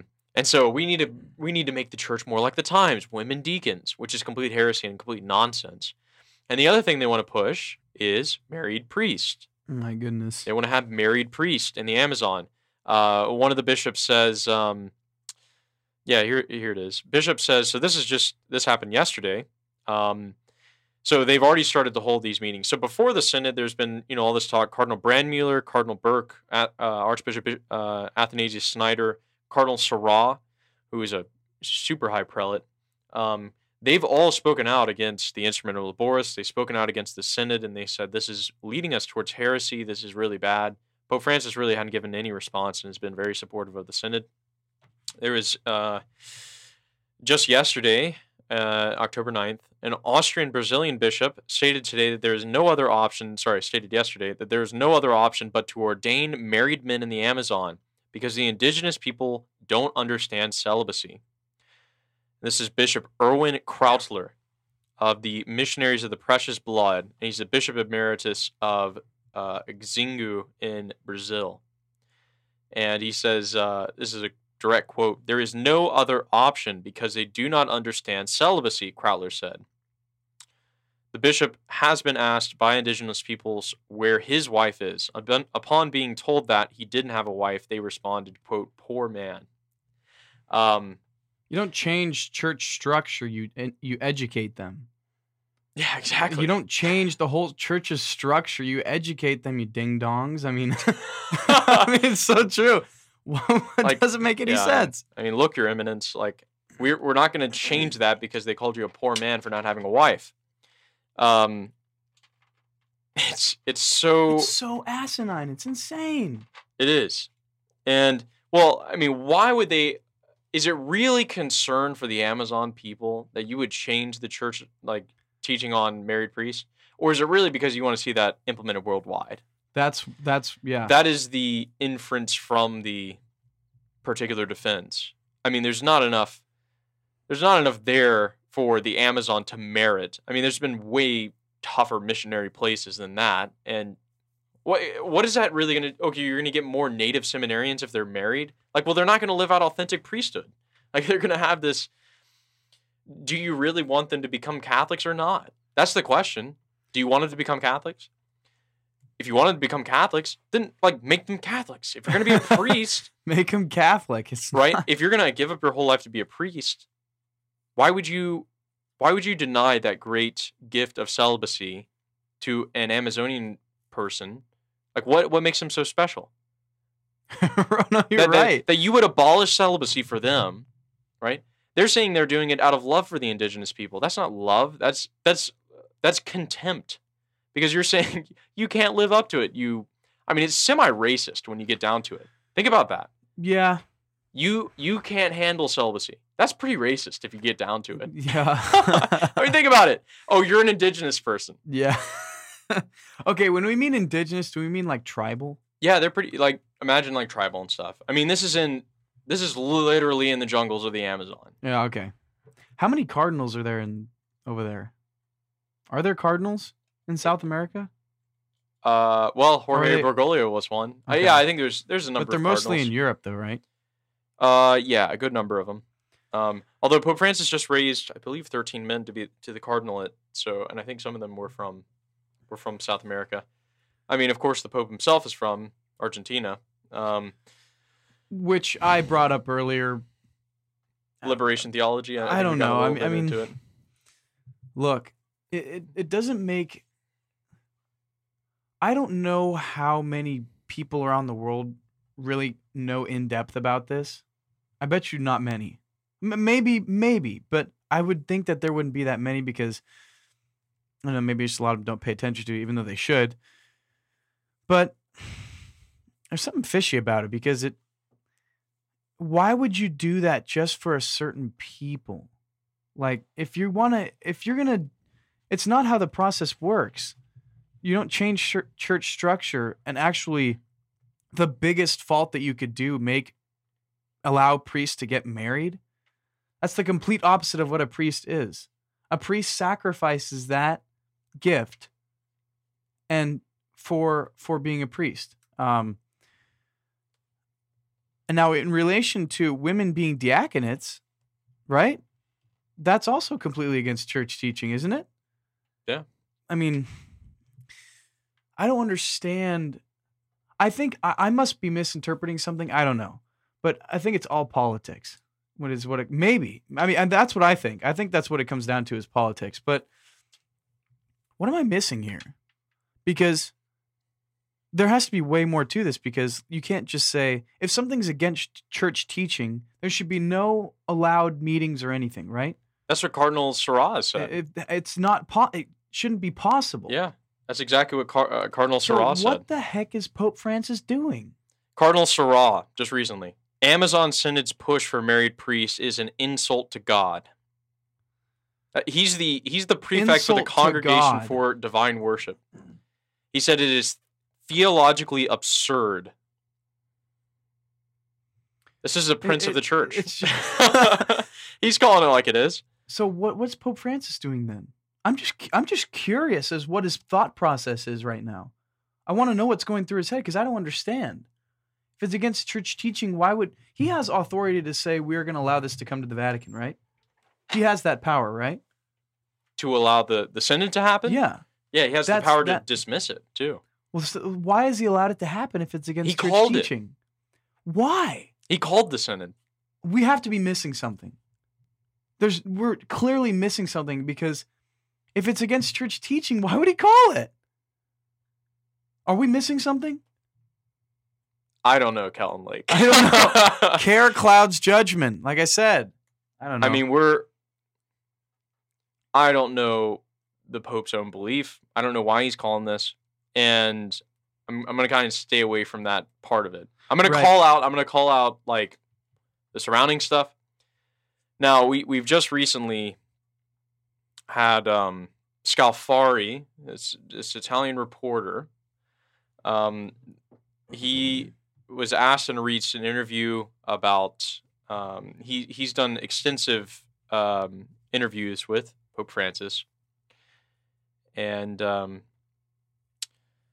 just read what he says here. According to papal friend and repeat interviewer Eugenio Scalfari of La Repubblica, this is a major newspaper in Italy, Pope Francis told the Italian atheist Eugenio Scalfari that he believes that, quote, Jesus of Nazareth, once he became a man, though a man of exceptional virtues, was not God at all. You can Who read us the that? Italian right here, because this is the quote that Scalfari gives us. Sono la prova provata che Gesù di Nazareth, Jesus of Nazareth, una volta diventato uomo, sia pure un uomo di eccezionali, I think, virtù non era affatto un Dio. Okay. So the translation here, Jesus of Nazareth, once he became a man, though a man of exceptional virtues, was not a God at all. This is Scalfari, who's interviewed Pope Francis multiple times, said that Francis said that quote. Okay, well, if he said that, then it's time to replace him. I mean, doesn't that make sense though? I mean, this is. If the Pope says he's this not was God, published then on October 8th in La Repubblica, and it has to be twisted somehow. There's no way Pope Francis would say that, right? I'd like to believe that. If Pope Francis said that, then every person in the world would think the Catholic Church is heresy. Well, they would. Well, not the. Well, because, the Church isn't. The Pope would be. Okay, but the Pope wouldn't believe, right? Because if you don't believe Jesus is God, that's everything. Right. that's the Christian faith. Yeah. Now, jeez, I'm in the defense. I mean, the press secretary of the Vatican at the end of one of the Vatican press hearings or whatever. At the end, he was asked about this, and he said Scalfari doesn't always take notes, and obviously Francis upholds, the true belief of the Church. And then he said, however, the sense of what Francis was saying to Scalfari is generally reliable for the sense of it, but not a direct quotation or something like that. Scalfari didn't pull this out of thin air. I mean, why would he write something like that if there wasn't some background to it? Yeah, I mean, there's multiple possibilities. Okay, Scalfari. So we know Scalfari is fairly reliable. He's working for La Repubblica. He's kind of an older guy. He's really older. He's 95. Oh my gosh! And La Repubblica it's a major newspaper in Italy, and he's a very well established journalist. And he's interviewed, I'm sure, hundreds of people, thousands of people. And Pope Francis was willing to pick him as his interviewer. So we know all that as facts. Now, he could be completely making this up out of nothing, meaning Pope Francis said nothing related to Jesus' divinity, and he just pulled that out of the air. Or, possibly, Pope Francis said something around that, similar in that field of divinity, right? Kind of questioning, maybe he's saying something, but not completely denying his divinity. and then Scalfari went and ran with it. Okay.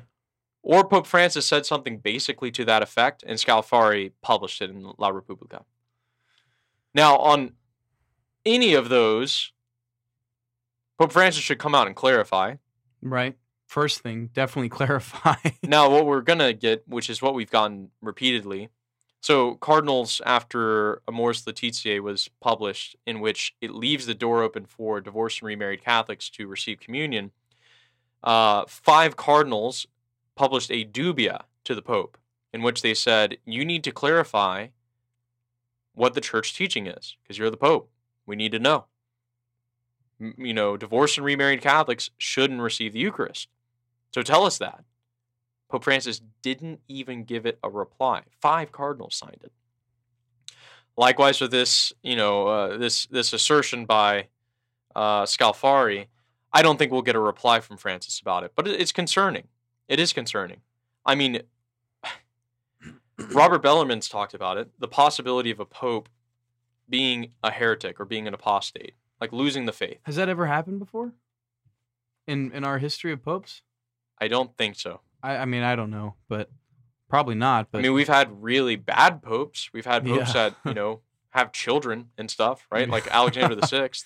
Yeah. He had like a regular harem in the Vatican and stuff. Jeez. Now, Bellarmine's interpretation of any ecclesiastic that loses the faith loses the obedience due to his office and loses the office because he's outside of the church. So that would apply also to the Pope if he completely loses the faith, but no one would be able to judge him because he's the Pope. So it would have to be a retroactive thing. This is getting off into the deep of it. At the least, we can say this is concerning. How we'd like to see this resolved, the Pope come out and reaffirm the faith. That'd be great. Will he do that? I'm not going to hold my breath. But regardless, that just came out the other day. So you can look up Scalfari, his interview with Pope Francis. Another thing that's come out of the Synod to leading up to the Synod is the Pope hosting a tree planting ritual with these indigenous people of the Amazon that got invited. And there was 2 idols of pregnant women, and one of them, they're meant to be fertility goddesses. This is in the Vatican Gardens, and they were all sitting in a circle, and they worshiped this idol, basically, in the Vatican Gardens with the Pope being present. Okay, what idol? What 2 fertility goddesses. Is that? Although some people said statues. Those are statues. Statues. Although some people said it was Mary and Elizabeth, but you look at the statue, it looks nothing like either of them, and they're both naked, which would never be. You would never see Mary as a statue like that. Okay, in the Vatican Gardens. Okay, that is really bad. We're just adding bad stuff here, but stuff that needs to be addressed. I had a theory that I said. I mean, I'm showing the video here now. I'll just describe it. Imagine the Vatican Gardens and these indigenous people wearing headgear. They're wearing all their kind of traditional Amazon garb. They're like raising their hands. They're raising their hands. God. They're raising their hands. They're sitting in a circle. So pagan worship always happens in a circle. Always in a circle, right? Because it's the gods among us is these pagan rituals. What? So in the Vatican Gardens, so I'm describing the video here, there is these indigenous people wearing face paint, raising their hands in a circle. All of them are kneeling, and there's 2 statues of pregnant women who are naked, and they're bowing down to the statue. What in the heck is going on here? I don't understand. They're praying to the idols. This is like summoning demonic stuff. That's what it looks like. It is literally that. This is pagan worship. This is in the Vatican. Gardens. This is in the gardens of the Vatican, with Pope Francis attending. Where's Pope Francis? Is he on there? Is he in there? Yeah. No, he's around. Oh, here he is. Yeah. Over to the side. Those are the cardinals. Pope Francis in white right there. Goodness. He's overwatching it with the bishops and the cardinals. She's got the. Oh yeah, this is definitely sketchy. Yep. And right now, one of the so they just they're still kneeling, but there's a leader who's in the middle shaking an instrument, like one of the maraca type things. Yeah. And singing a chant, and now they're walking around their headgear. And the successor of Peter, along with the princes of the church, are watching and approving of this in the Vatican Gardens. And look, yeah, here, Pope Francis is now receiving the gifts from these Amazon pagans. Successor of Peter. I have no words for this. I really don't. I'm watching this right now, and I don't want to form judgments. We're not, as Catholics, we're not supposed to judge people, and I'm not going to judge anybody. But by looking at this, I'm going to say that I am not pleased with anything that's happening in this video, especially Pope Francis being even attending. So for our listeners, if you want to find the actual video, I've tried to describe it as best I can, but it's worth actually seeing it. It's pretty available if you search up Pope Francis, Amazon, I don't know, pagan worship, Vatican Gardens. Vatican Gardens, you'll find probably it on right YouTube or on Twitter. We're watching this one on Twitter. Person's account at Catholic SAT, at Catholic Sat. I don't really know. That's where the video. This happened a few days ago. This is how the synod got underway with all these pagans worshiping and stuff. I can't tell you how concerning it is. Okay, that scares me. Number one, that scares me. I think my theory that I proposed like a while ago is true. He's from Argentina. He's from the Amazon area. He's from South America. Is there something going on here? Is he feeling sympathy for these people? Because that's sure not a way to do it. That's not approving of pagan practices in the Vatican Gardens. Of the Vatican Gardens, he's approving devil worship next to St. Peter's, where the bones of Peter are. Are you telling me that he's approving devil worship in the Vatican? If we're going to be straight up, which we're allowed to, right? This is America. We can speak up on whatever we want. Communists right? aren't going to shut us down. They're not going to shut us down here. This is, look, I can't put it in those strong of terms. At least I can put it as, this is ridiculously concerning. The fact of it, there's pagan worship was going on in the Vatican Gardens, and Pope Francis was in attendance. That's a fact about it. Any more inferences from that, I'm just going to leave as it is. People can watch it for their own. And we'll let you guys form judgments on it. We're not going to really go into much more detail about that because the Pope is the Pope. Obedience is due to him, and we should really, really, really pray for him. Right? Should always pray every day for the Pope. And but this is really concerning. And to see the successor of Peter doing this right near the bones of Peter himself, who says to Christ, "You are the Christ, the Son of the living God." To have the successor of Peter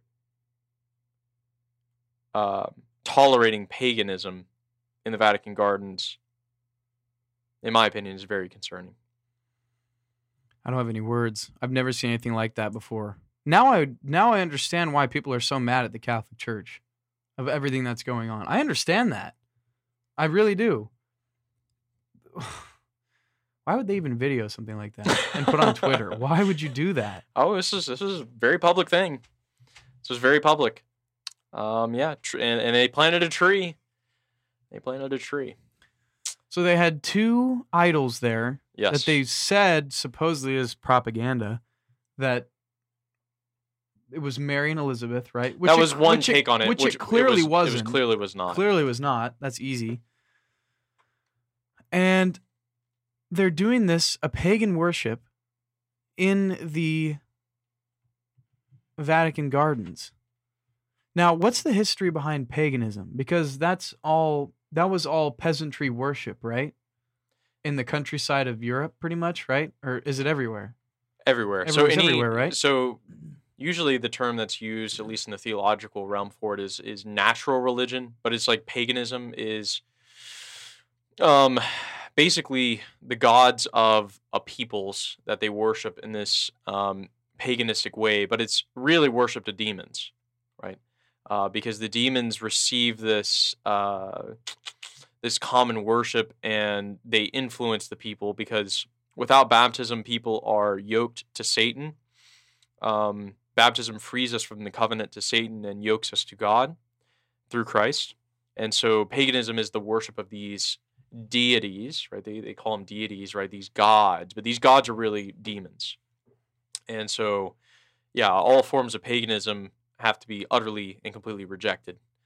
And of course, for the church to allow that in the Vatican Gardens from these Amazon pagans, right? And you could have paganism anywhere in the world. The Romans were pagans, right? They worship Roman gods. The Greeks, the Greek pantheon that everybody talks about.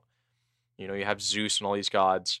They are, the paganism of the Greeks, right? And Hinduism is paganism ultimately because they have all these Indian deities, right? It all falls under this category of paganism. And same with the Amazon. These Amazonians worshiping these fertility goddesses and all this stuff, they're worshiping the abstract deity of fertility, which masquerades as a fertility goddess, but really is a demon. Does that make sense? So it's demon worship masked in getting good fertility, getting good crops, right? There's gods. There's gods of the harvest. There's gods of war. There's gods of every single part of human life is abstracted and worshipped as a kind of deity, but usually it's under demonic influence. Oh my gosh, that's just it goes scary. back. I mean, that's been all throughout the history of man is this paganism, right? And what is the great claim of Christianity is the God become man, the incarnate in Christ, and all the pagans now have to flee because Christianity definitively destroys paganism and restores right worship of God and restores this covenant with God, and the power of Satan and the power of demons, which influences paganism, gives it its force, is definitively destroyed by Christianity. And that's what Peter died for on the Vatican Hill. That's what he died for in the Circus Maximus in Rome, across the river Tiber. That's what he died for, is to destroy paganism once and for all and to establish the reign of Christ everywhere. And his bones are underneath the high altar of St. Peter's. He is there. And in the gardens right near there, just the other day, were these pagans from the Amazon with a successor of Peter in attendance, worshiping two idols. I don't have any words. I'm just shocked. I don't understand what's going on. I feel like the Catholic Church has had such a bad rap now for the past couple years, just on everything that's going on with the pre-sex scandals to this. I can understand why people are really struggling with it. But I'm more surprised than anything in why this is happening. I mean, why would you allow that to happen in one of the holiest places of the world, the Vatican? Why would you allow something like that to happen there? Where is this motive coming from? Is it Pope Francis? Who is it? Does he feel sympathy for these people? Because sympathy is weakness. Okay, when it comes to this, and I believe that. Yes, it's a false sympathy if it is sympathy. Yeah, and that's not being sympathetic. I mean, how is that being sympathetic at all? It's weak. Not.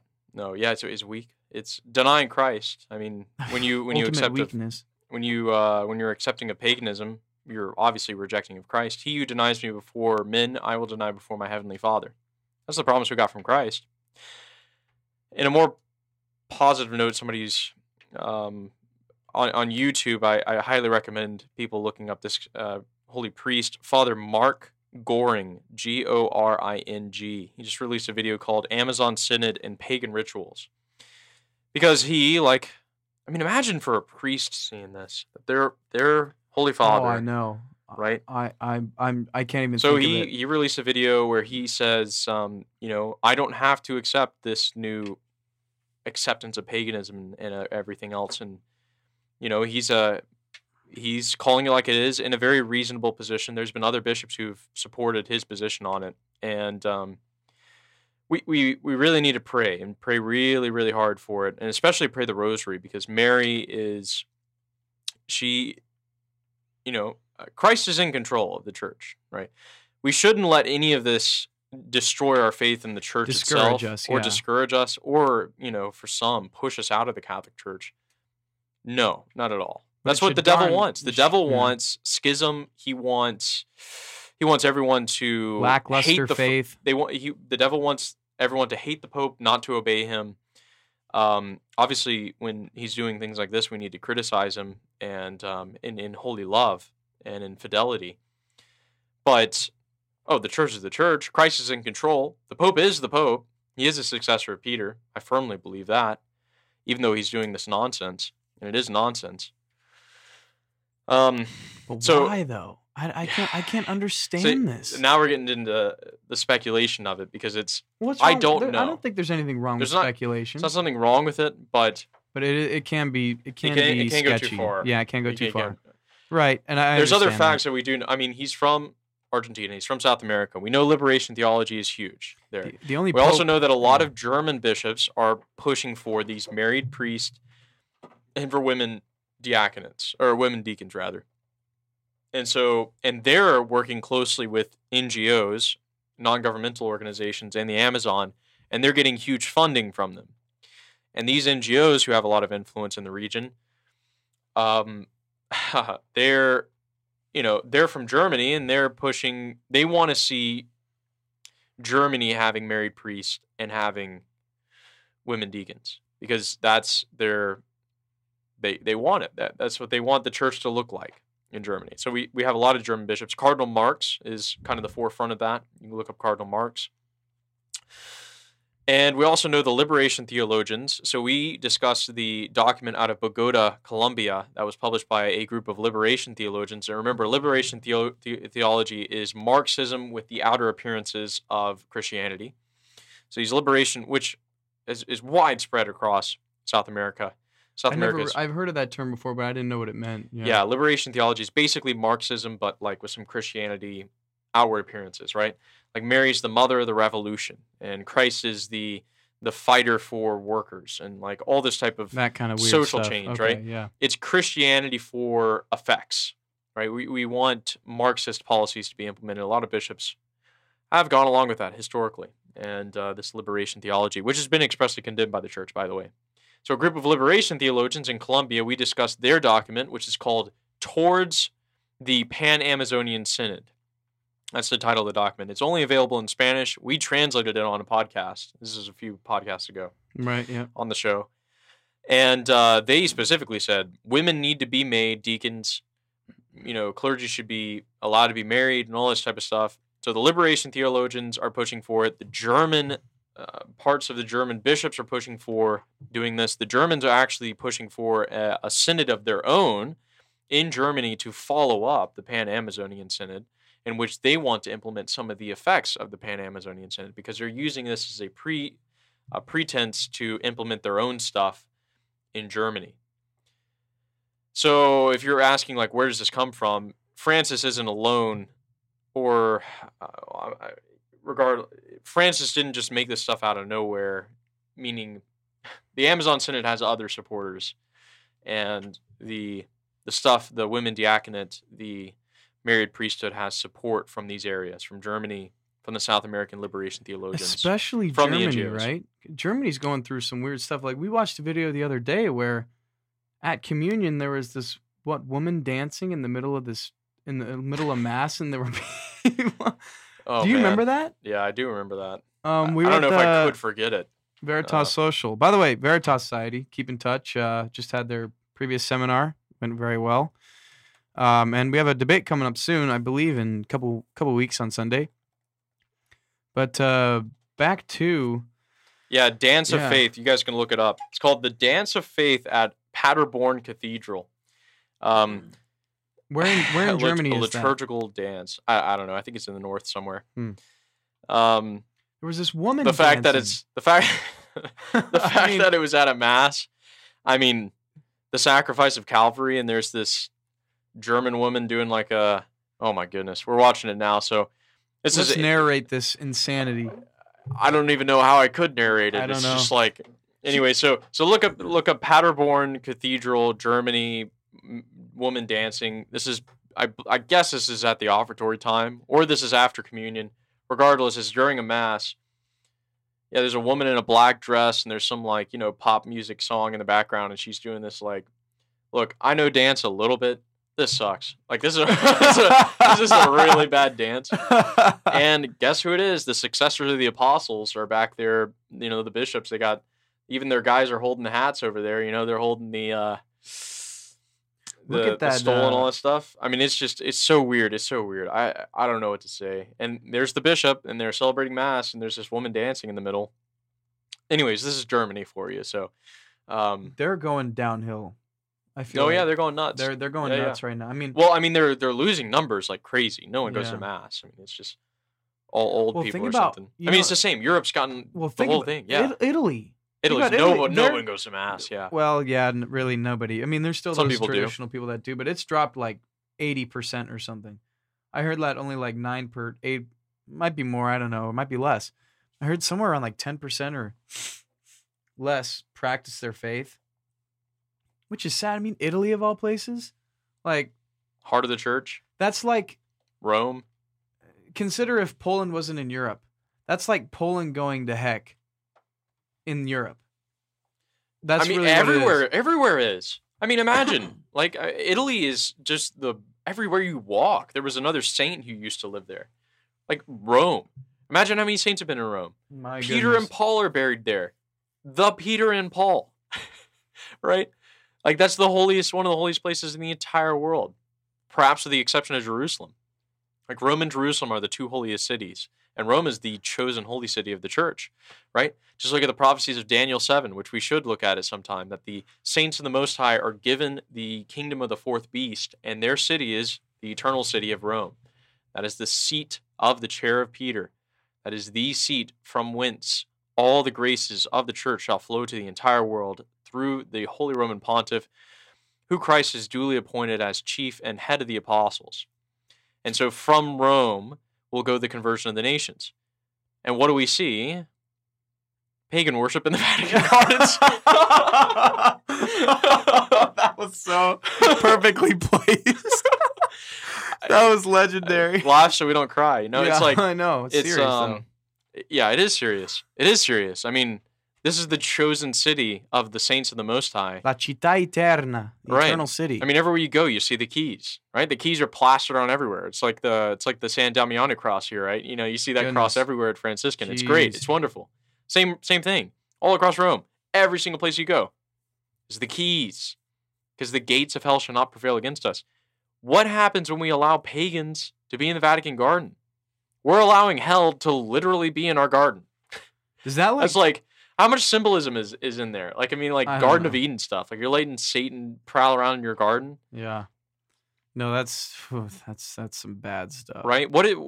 Adam had the sin. The church fathers have that Eve committed 3 sins at the when she took of the fruit, and Adam committed 8 that they identify. I don't know all the ones that they identify, but one of them was not guarding Eve from the serpent, because you have to because when the serpent was allowed to tempt Eve, right, Adam had to keep away Satan from, that was part of to till and to keep the garden. And so that's the role of the pastors of the church, and specifically the Roman Pontiff, our Holy Father, is to keep the church away from Satan. And we're on the offensive. The gates of hell shall not prevail against us. Like, the Pope's on the offensive. We have the offensive. We're going to win. Right. Christ is the king. Well, we've already won the war. We just got to fight the battles. Yeah. Every individual soul, we need to preach the gospel to. And it's concerning. I mean, we're living in a very, very difficult time where, imagine like the times of Gregory the Great. He sent Augustine of Canterbury, to Canterbury. That's why he became Augustine of Canterbury. He sent him to England and converted the English people. Yeah. Like, come on, man. Come on. We converted the country of England. Let's do it now. Pope Saint Gregory the Great, said, I'm going to start converting the English people. And he did. He did. That's the power of the Pope. Like, the church is ready. And what are we doing? We're holding a synod to try and make married priests, women deacons, allowing paganism, talking about ecological conversion. We're just in weird times, and this shouldn't be cause for us to lose faith in the church or discouragement or anything else. It should be complete opposite. Complete opposite. We should be praying the rosary with ever-growing fervor. We should be praying for the Pope. We should be coming to Mass with the most serious intentions, receiving the Eucharist in a state of grace. All of this stuff. I mean, the times of greatest distress and greatest persecution and greatest evil is the time of the greatest saints. And it's the time when true virtue and true holiness is put to the test, right? And it's a time of tribulation, that's for sure. This is not some easygoing, It's not a game. No. It's not a game at all. I mean, think about, and now I don't know I don't know if the right word is the synod passes, or I don't know how that works, but if they do get what they want, now if they do get what they want, it'll only be for that region, it'll be worldwide. That's the danger. So they're going to start with that region. And then you think they're just going to keep going. We have precedents for this, right? Because communion on the hand, so I just did a podcast on that. Go check out my channel, Alex Dinley, on YouTube. There you go. Check it out. The origins of communion on the hand, I mean, they started with a few regions. So originally, Belgium asked for the first indult to allow communion on the hands. Tested it out. A year later, France and Germany both said, hey, we want communion on the hand too, and the Holy See granted it. Over the course of the next 10 years, this is in 1969, up until 1977, when the United States was allowed communion on the hand, there was 15 different countries that all petitioned the Holy See between 1969 and 1977 to allow communion on the hand. So it started in one small region, and then all these other bishops said, hey, we'll do that too. And then it got universally accepted as communion on the hand. So likewise, they could use the synod as, we're going to allow for married priests in the Amazon. And then the German bishops hold their synod, and they say, look, they did it in the Amazon. Look how well it's working. Like, how would you judge how well it's working, by the way? Like, no one knows. How do you judge that? Yeah. Exactly. There's no way. Because what are you going to empirically, like, wow, they really like being married, It's like, there's no measurement of that. Are you going to give them a happiness scale, give them a survey? Wow, being married as a priest is better than not being married. I got to say, 10 out of 10 would rate that, There's right? no way you can quantify So then Germany, this is the plan, right? Then Germany says, we're holding the Pan-Germanic Synod, They're not going to call it that. That'd be really funny if they did, but they're going to hold the German Synod, and then they'll say, Holy Father, you allowed the Amazon. We're in a real crisis, right? Germany is in a real crisis. And they're going to say, solution is, let's allow married priests. This is the danger. So you use it as we're just going to do it for the Amazon, and then everybody else asks for it, and then it becomes universal, right? Which is why multiple cardinals, these are the princes of the church. The cardinals are the princes of the church. The potential next popes. Yeah, exactly. They're the ones like, Cardinal Seurat, Cardinal Brandmuller, Cardinal Burke, Archbishop Athanasius Schneider. All these great and holy men, Father Mark. And a lot of the church is saying, what are we doing? They are very much vocal about this. Like, I'm not pulling this, from just the middle of nowhere. Like, these are prelates, high prelates of the church who are they know more about it than I do. I know very little. They're very concerned about this. And this is a real possibility. I mean, if they say, we're going to allow for married priests in the Amazon, expect in the next year to 5 years, Germany to do the same, or other places to do the same. It doesn't make sense that they would just allow it in the Amazon. It would start being allowed everywhere. It would spread everywhere. That's right. It would spread like a virus. What would that do to the priesthood? It would completely dehumanize, or not dehumanize. Is that the right word? It would completely desacralize it. Desacralize, yeah. It would completely say, you're not. What's different? What's different? The only difference is he says mass and yeah. I don't. We're both married. I mean, it's so weird. It's just so weird to even think about it. It's weird and it's complex. But I think it's going to spread like a virus. It's going to spread like Ebola.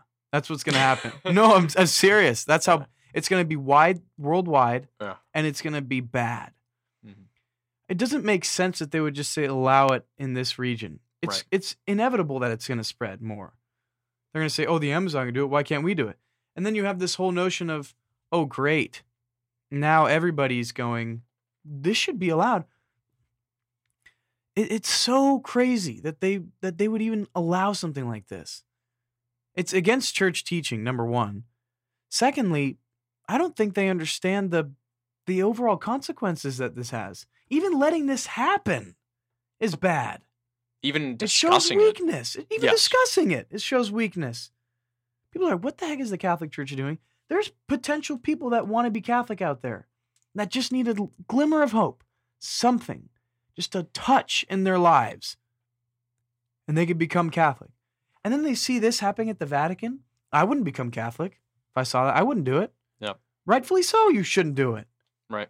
Because that's not what we stand for. That's right. The whole pagan thing scares me. That really crosses a barrier. There's another church right in the Vatican area that had those idols got brought in there. Actually, into is the it church. Catholic Church? Yeah, it's Catholic Church.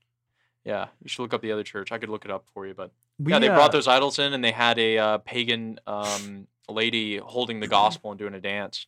I can find that video for you. It just gets worse. I mean, it's just gonna get worse. There's no solution to this besides. Oh yeah, there's a solution. Yeah, Well, Pope Francis says everybody go home.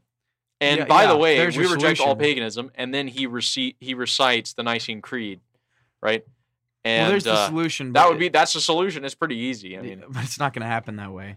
I mean, let's be real. you can pray for it. We can pray Mary, for it. Mary can do some amazing things, right? Yeah. And that's why she told us to pray the Rosary, and to make reparation for sinners, and for the salvation of the world. I mean, that's because it's a word. It's I what mean, it you should is. be. It's The just what Rosary is it just that powerful. It really is that powerful. Yeah. Fatima has taught us that, right? Yep. That's the message of Fatima's, is doing, praying and doing reparation for souls and for sinners, because that's and Mary. Look, Christ is in control, and He knows what's going on. Just read the opening chapters of Revelation, in which Christ sends these letters to all these 7 churches in Asia Minor. And you get to see the concern that Christ has for the church in every place, right? Because that's His mystical body. It is His body. I'm sure He's looking at this paganism going on and is very much not happy about that. And and He knows the Pope, and He knows what's going on. He knows all of it. And He hears the prayers of the church. All of them. And so, and especially through Mary, His mother. I mean, as we can see from the wedding feast at Cana in John 2, He listens to her. And when you pray the Rosary, heaven is thundering with your prayers. And and Christ will answer. So the church is going to live through this, right? We're going to survive. Well, and we've seen it There before, might be more right? time. There might be more tribulation. There might be more suffering. There might be more errors being spread. There might be more heresies that people are espousing. But Christ is in control. He's in control, And that should be our hope. the gates of hell shall not prevail against the church. We have that promise. Now, If you lose faith in Christ, you're going to lose faith in the church. But Christ has given us that guarantee, and so we can hope on that and pray your Rosary. Pray the Go to Rosary. Mass. Be faithful. For sure, and we're going to end on that note. Definitely for sure, guys. Keep praying. It's very important for the salvation of the church, for all the people in the world, especially for this new developments coming in with the synod. We really need to be on our tail and really pray for what's going on. So we'll end with a Hail Mary, in the name of the Father, Son, and Holy Spirit. Amen. Hail Mary, full of grace, the Lord is with thee. Blessed art thou amongst women, and blessed is the fruit of thy womb, Jesus. Holy Mary, Mother of God, pray for us sinners, now and at the hour of our death. Amen. Thank you, everybody, for tuning in on WFRSCC 88.3 FM. I'm Kellen Lake, along with Alex Denley, and we will see you next time, next Thursday.